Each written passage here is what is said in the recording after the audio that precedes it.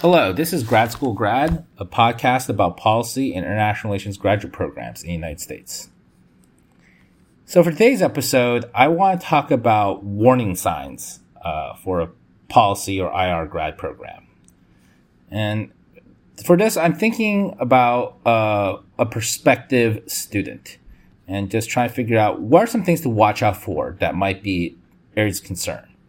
I want to highlight these are kind of like areas of concern. They're not exactly definite reasons in and of itself to completely negate a school. I would say probably almost every school has at least one of these warning signs.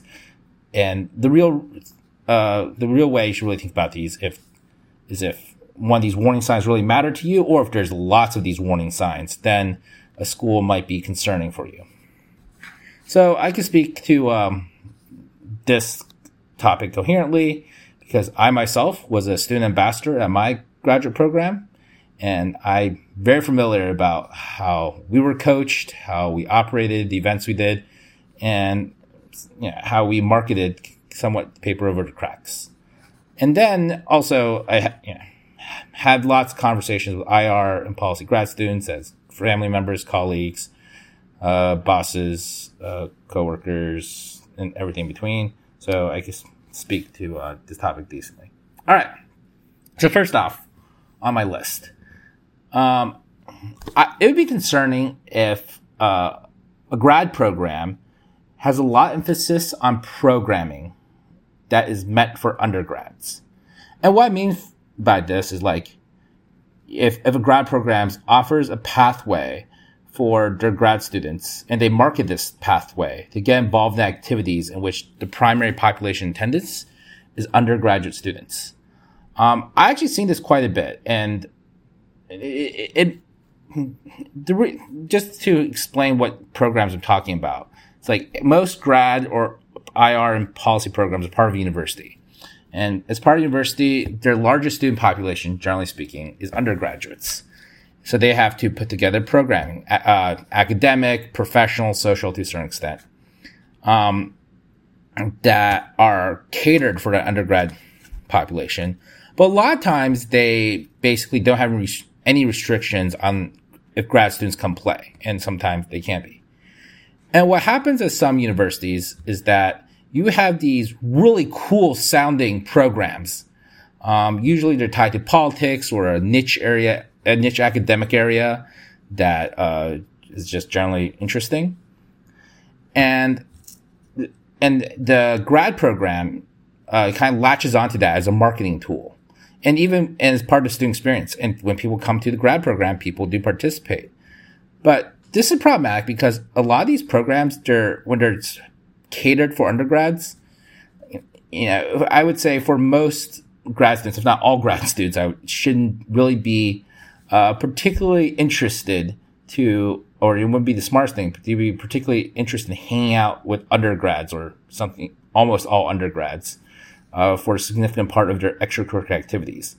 First of all, the opportunity to grow professionally and maturity is simply not there. The interests in this programs, some of it might be shared, but there's different interests in what people want out of it. And then the third thing is that the networking benefits from this, from such programs, I'm not going to say they're non-existent. They might be there, but generally speaking, the networking benefits aren't really that impactful for grad students. And for a lot of time, I would even dare say it's an utter waste of time. There might be some unique reasons for some people why it might make sense, but I would say for the vast majority of people who I know participated in such programs, they come out of it pretty much saying, I can't believe I wasted my time hanging out with a bunch of undergrads. But schools market it because, these programs sound cool.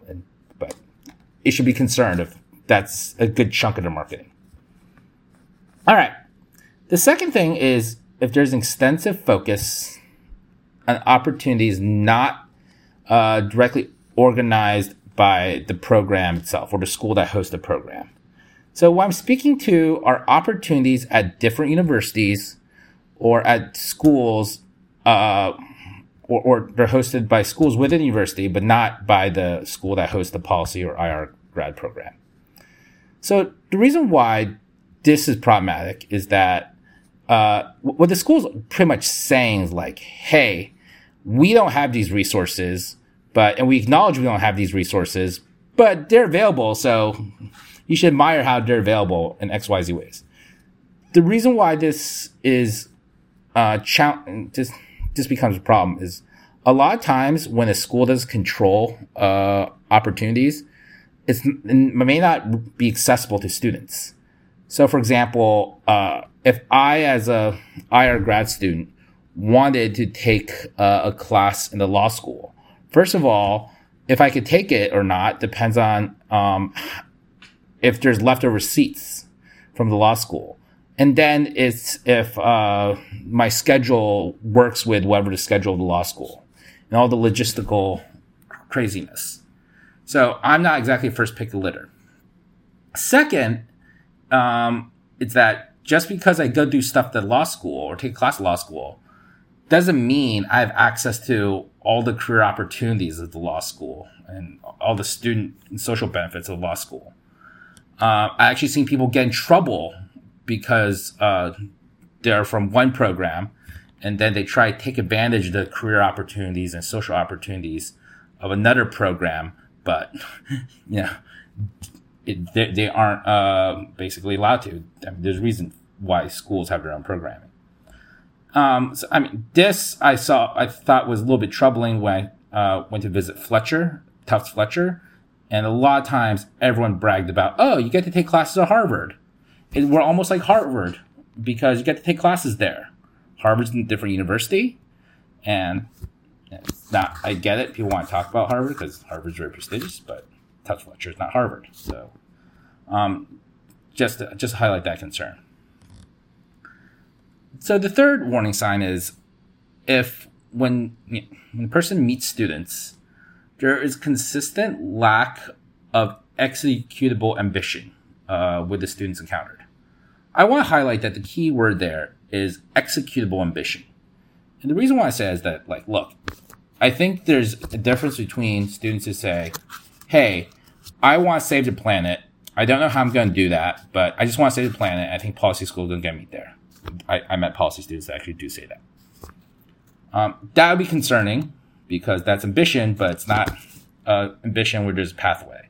I think a good student would be like, hey, I want to I want to get involved in international development, so I'm going to use this research fellowship to use it as a springboard to get into this program evaluation internship, which will use as a springboard to get me into activities in XYZ country, and so I could partner with blah blah blah organization. That is something that is cool and executable and relevant. And those are the type of students that if you meet a lot of, you want to meet. But if you meet students who say something that's pie in the sky, they have no idea how to get there, or you meet students who have no idea what they want to do a lot of times and are clueless, that's obviously a warning sign. Now, I want to highlight, I mentioned before in another episode that there's quite a few people that come to policy school with no idea what they want to do. And there's people that come to policy and IR school, and because this is true for IR as well, who essentially have this mentality that it's okay to be okay and they don't need to have any lofty ambitions. Again, that's fine too. But that being said, in my opinion, it's better to have access to opportunities and strong peers than to do without strong peers and then find yourself wanting strong peers when the time is right for you. All right. The fourth warning sign would be if the students that they being marketing brags about or admissions brags about aren't really impressive once you peel the onion back one layer. So a lot of times when I've seen admissions or marketing brag about students, it's either one of three things. And sometimes they really are really impressive, but other times they aren't really, but they just look impressive. And honestly, if someone uses LinkedIn and just looks the students they brag up on LinkedIn and talk to someone who knows this their professional background, like not the individual personally, but just knows the contours of the space they come from, there's a pretty good idea to know if they're really impressive or not. And you don't even have to know the professional space they come from that well. So a lot of times it's just easily able to figure it out with just LinkedIn search. So 3 ways I've seen this happen is, number 1, they put someone who came from Ivy League school or other master's degree. So a person went to Harvard or a famous European graduate program, whatever. There's one person I think I saw with like 3 other degrees, all from impressive schools, before they went to policy school. So that's all well. They went to great schools. But then if you look at LinkedIn and then you look at their jobs, and if it's a little bit suspicious, your spider sense is probably right. So I have seen them put someone from Harvard up there, but their career is clearly hasn't really gone well. Or I've seen someone they put up there, but they essentially work for a family firm. So, great, that's fine and well, but it doesn't really demonstrate their ability to perform in competitive marketplace when you just essentially work for your mom and dad in a family firm. And by the way, this does happen, and they could very well be good people, but I would offer like, hey, it's not really a good sign of just ability beyond the brand name of whatever school they're associated with. So the second way I've seen them brag is they brag about someone who had a really awesome job. So it's like a great brand of a job, company, major institution, whatever. But then you go look on LinkedIn and you realize it's essentially examples I've seen of someone coming out of grad school and they might have gone to like a brand name company or organization, but the job they took is equivalent to what someone would get straight from undergrad. But the person being bragged on has like 5 years work experience. So there you go. And then the third in which they brag about something is they brag about people doing things.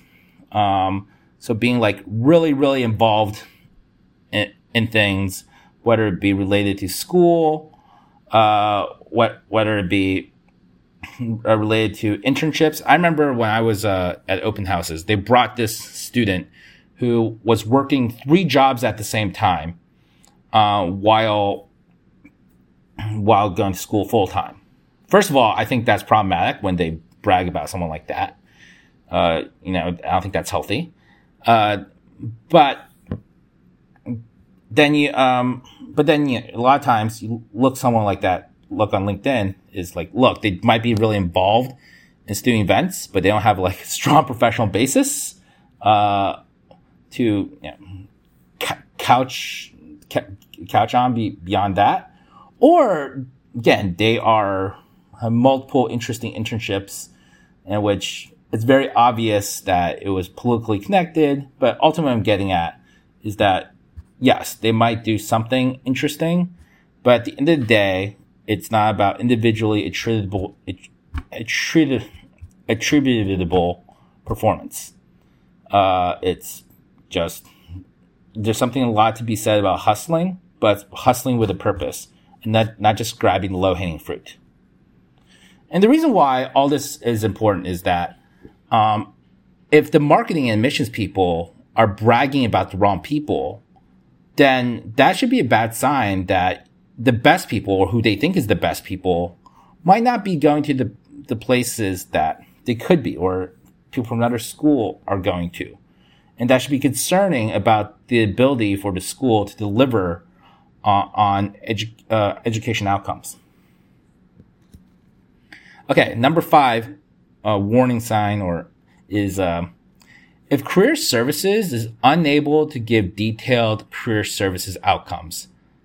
So, honestly, I think the two schools that do the best when it comes to career services outcomes are Harvard Kennedy School and University of Chicago Harris. I'm sure there's some good ones other than that, but those are two that I think are pretty gold standard. They have a breakdown of who goes to what. They talk about roles and they talk about organizations. And then I'm pretty sure the Harvard one, at least they used to give like average salary.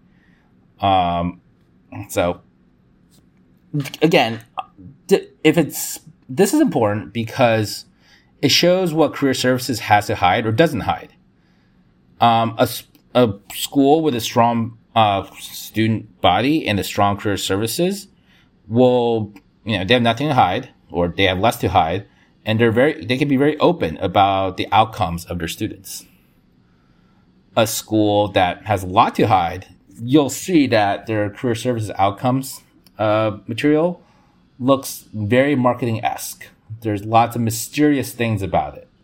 And the numbers are very broad. They won't give details on roles, or it's kind of like confusing on like what. So they'll only talk about, we get roles like analyst. We get roles like consultant. We have people that go to this company, that company, but they don't give the entire picture of, what's the breakdown of, how long people, roughly what's percentages of employment, after anywhere from 3 to 6 months, after graduation, and what's the breakdown in groups, and like for that specific year, what were all the roles that were required.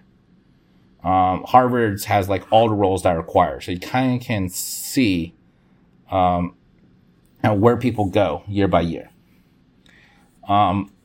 So again, I think that's something to consider. If there's something to hide, well, maybe there's challenges with the school and how well they perform in the career market. I will say some schools are really too small to have robust career services. So at that point, it's just about like how open and honest career services is. And I think most adults can just sniff that out. The sixth one is, entering grad school, I probably wouldn't have thought about this. Coming out of grad school, I think about this a lot, which is a warning sign is that if inclusion, diversity is not something that's acted upon beyond talking points. And notice how I said the word inclusion, diversity, and not diversity, inclusion. And that's because, look, most IR and policy grad programs are by its nature diverse. Not some are better than others, but diversity does not mean inclusion. I would say a lot of policy and IR programs have the trap in that they recruit lots of diverse people. And I'm not going to say all are even good at it, but I'd say somewhat diverse. But they haven't figured out how to get their students to be inclusive of each other in a highly scaled way. Having a cohort system really helps. I would say most schools that have a cohort system are generally more inclusive.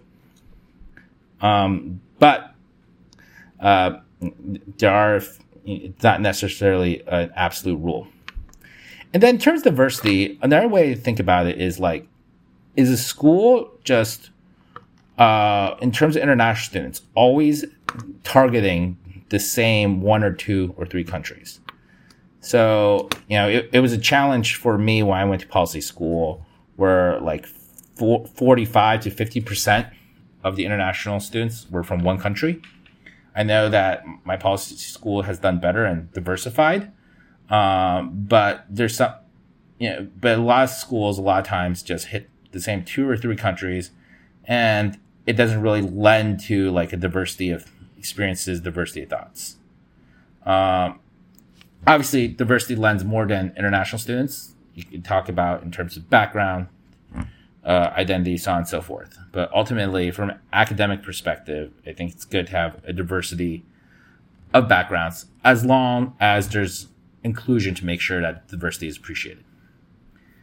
All right, number 7 warning sign is if a lot of professors you encounter are persistently focused on older academic work and seem to be out of touch with the current job market. This is actually something that it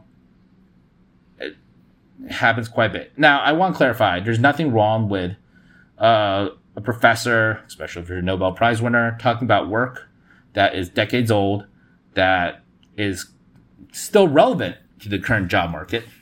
That's all fair game.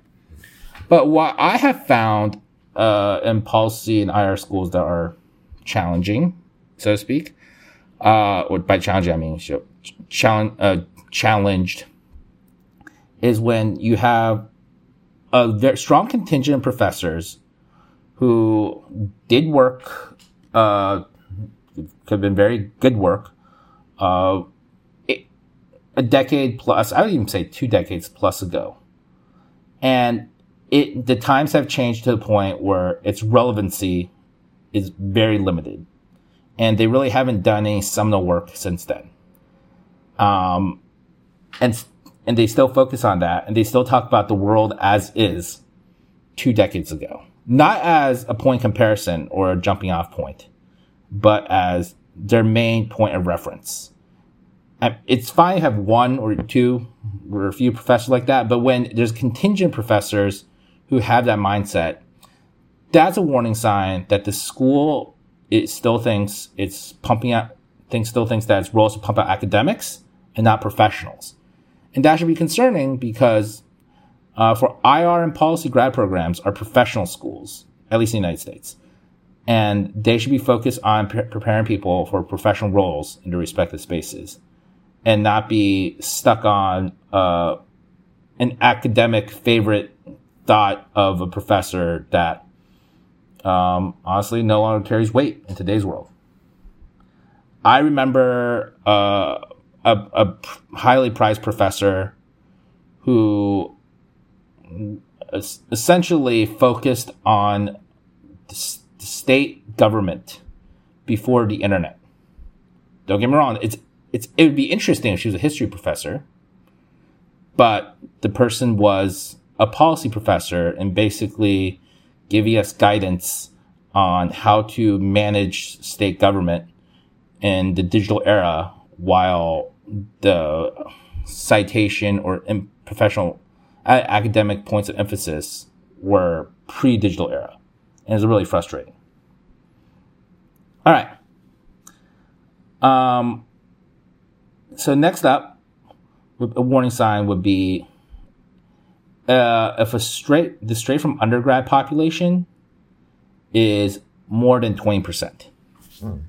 So whether you are straight from undergrad or not, this should be concerning, because I would say a good chunk of importance about going to grad school is getting exposed to people with different professional backgrounds, and also just having a strong learning environment in general. And the reality is that those straight from undergrad, however academically great they are or how many good internship experience they are, don't have professional backgrounds. And I'll be honest, I count people with 1 year professional background as legitimately having a professional background, because they've seen it, they tasted it, they know what the working world is like. But those with next to zero, their contribution in the short run, at least, really isn't that great in the academic setting, or is limited in the academic setting. And that should be concerning of a degraded student learning experience if there's a significantly large straight from undergrad population. Now, I will say one school that I really respect, University of Virginia Baton School, does have a large straight from undergrad population. But they, I would say, manage it better than most. But that's kind of like a one-time exception thing. Also, some of the British schools, and I know this about schools in the U.S., but just as a point comparison, some of the British schools are more straight from undergrad driven. But again, I think there's a different cultural management perspective about that. But at least for the United States, if it's more than 20% straight from undergrad, that'd be concerning. I would say personally, if it was more than 10% straight from undergrad, that at least perk my ears up, and I would want to look into it. All right. Number 9, warning sign, if the grad school alumni base seems to be limited or less than active. So this is important because especially if you don't come from as a good of a or networked of an undergrad or previous master's, it's the grad school alumni base can really mean a lot. It can really be helpful, very powerful to help you get to your career aspirations. But if the alumni base seems to be limited or just targeted towards a certain industry or less than active, that could be challenging. And that could also speak to other things about like, hey, why aren't they active? What's the issue about? Is there an issue about community and cohesion with the school? And that could be an area of concern. If you're spending so much time and money on a school, alumni benefits matter. And if they aren't readily available, then that should be an area of concern. The last thing is, whenever I tell people about this, not that many people expect it, is that it should be a warning sign if the students that you meet struggle to be open and honest with you. And the reason why this matters is because I would say in grad school, people can easily be tempted to not to be themselves. A lot, and this either goes one of two ways. One way is to have a superiority complex. In a more competitive environment, people like humble brag a lot, like to kind of like play the one-upman game, which can be frustrating. It's cause anxiety, and I don't think that's necessarily the most healthy thing in the academic environment. Then there's the inferiority complex. I've also seen people who feel a strong sense of imposter syndrome and then just completely just get held back by their fears and concerns and can't deal with it. And they just talk about how not great they are. And it's a very strange thing to see someone who's really accomplished, great career background, to go to grad school. And a lot of times, due to the challenge of having sufficient peer support, just shrivel back in terms of feeling a sense of underperformance and have this inferiority complex. But either way, I think either of these scenarios reflect not the healthiest student environment per se. I think the better student environments, can't completely escape them in any student environment, but if the core group of students are very open, honest, very real, very plain spoken about their experience and what they want to do, they're open, they level with you the pros and cons.